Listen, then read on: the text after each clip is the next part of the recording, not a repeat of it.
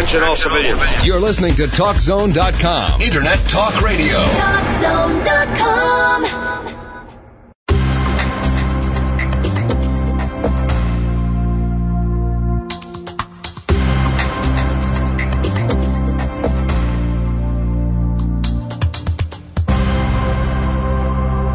It sounds like one of those platitudes at a wedding toast, health and happiness. But is it possible that having a happy outlook on life can help you avoid a heart attack? One expert thinks so. InfoTrack's Chris Whitting is here to learn more. Chris? Thanks, Roy. Let's welcome clinical psychologist Dr. Karina Davidson of Columbia University Medical Center. Well, you're the lead author of this study, and tell us what you found.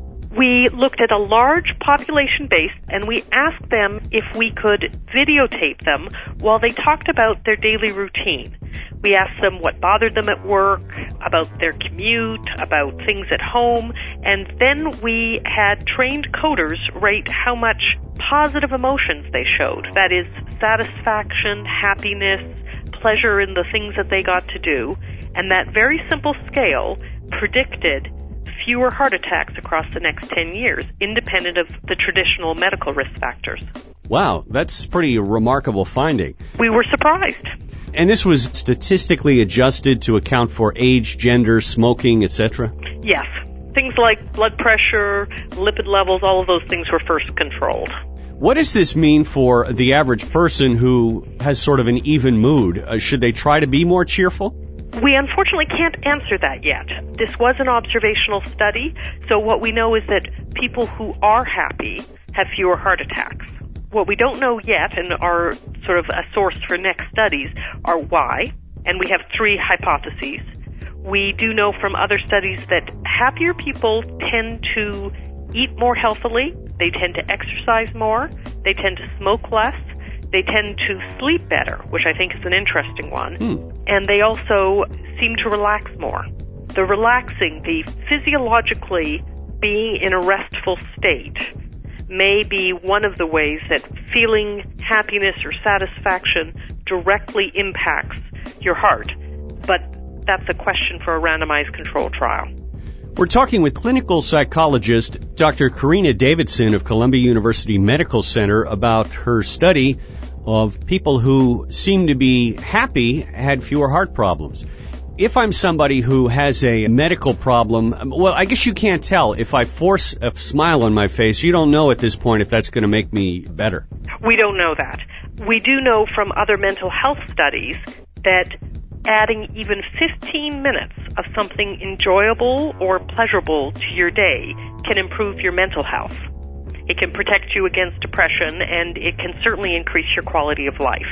So we know that you should be doing daily activities that you find enjoyable for your mental health. What we don't know yet, and there are some trials out in the field to test this question, if adding things that make you happy to your daily life would improve your physical health. Doctor, you've mentioned depression as being an opposite of happiness. What about somebody who was angry or had some other negative emotion in your study? Did they also seem to have a bad finding? We found, as many others have already reported, that those people who tend to have depressive symptoms were at increased risk for heart attacks. Depressive, but what about like anger? Is that a depressive symptom? It's not. It's a separate symptom, and both anxiety and anger symptoms in our particular study did not predict heart attacks, although they have in some other studies.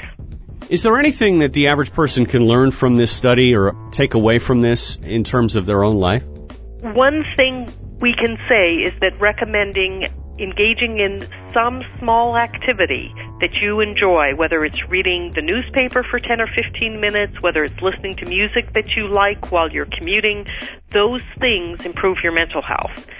We hope to be back with intervention trials to say whether it would actually protect your heart. So be good to yourself and your body will respond to that. Yes. At least your mind will, and we have observational evidence that your body does better under those circumstances. Dr. Karina Davidson of Columbia University Medical Center. Fascinating information, and we appreciate you joining us here on InfoTrack. Happy to do it.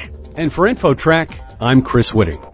There's more InfoTrack ahead right here on TalkZone, so stay tuned. Our previous broadcasts are archived right here on TalkZone for 24/7 on-demand listening. If there's a topic or guest you'd like to hear on the show, contact us. We welcome your feedback and suggestions. We can't respond on the air to emails, but we read everything you send us and value your input. So don't go away. More InfoTrack comes your way right after this on TalkZone.com.